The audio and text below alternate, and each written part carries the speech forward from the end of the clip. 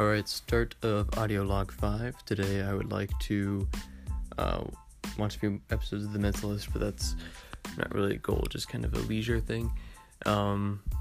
Play board games with my grandma and mom, finish reading The Hobbit, and write just about anything that I would like to write today. Alright, that's all. Alright, this will be pretty short, but I was pretty much just chump today. Watched Mentalist all day, didn't hang out with Epi, and I think he got all fluffed up about that, which isn't good. So I set my schedule for tomorrow, roughly, and then I'll be hanging out with Hope to plan out our Friday date, and to just kind of like plan productivity for the summer. Alright. That's all.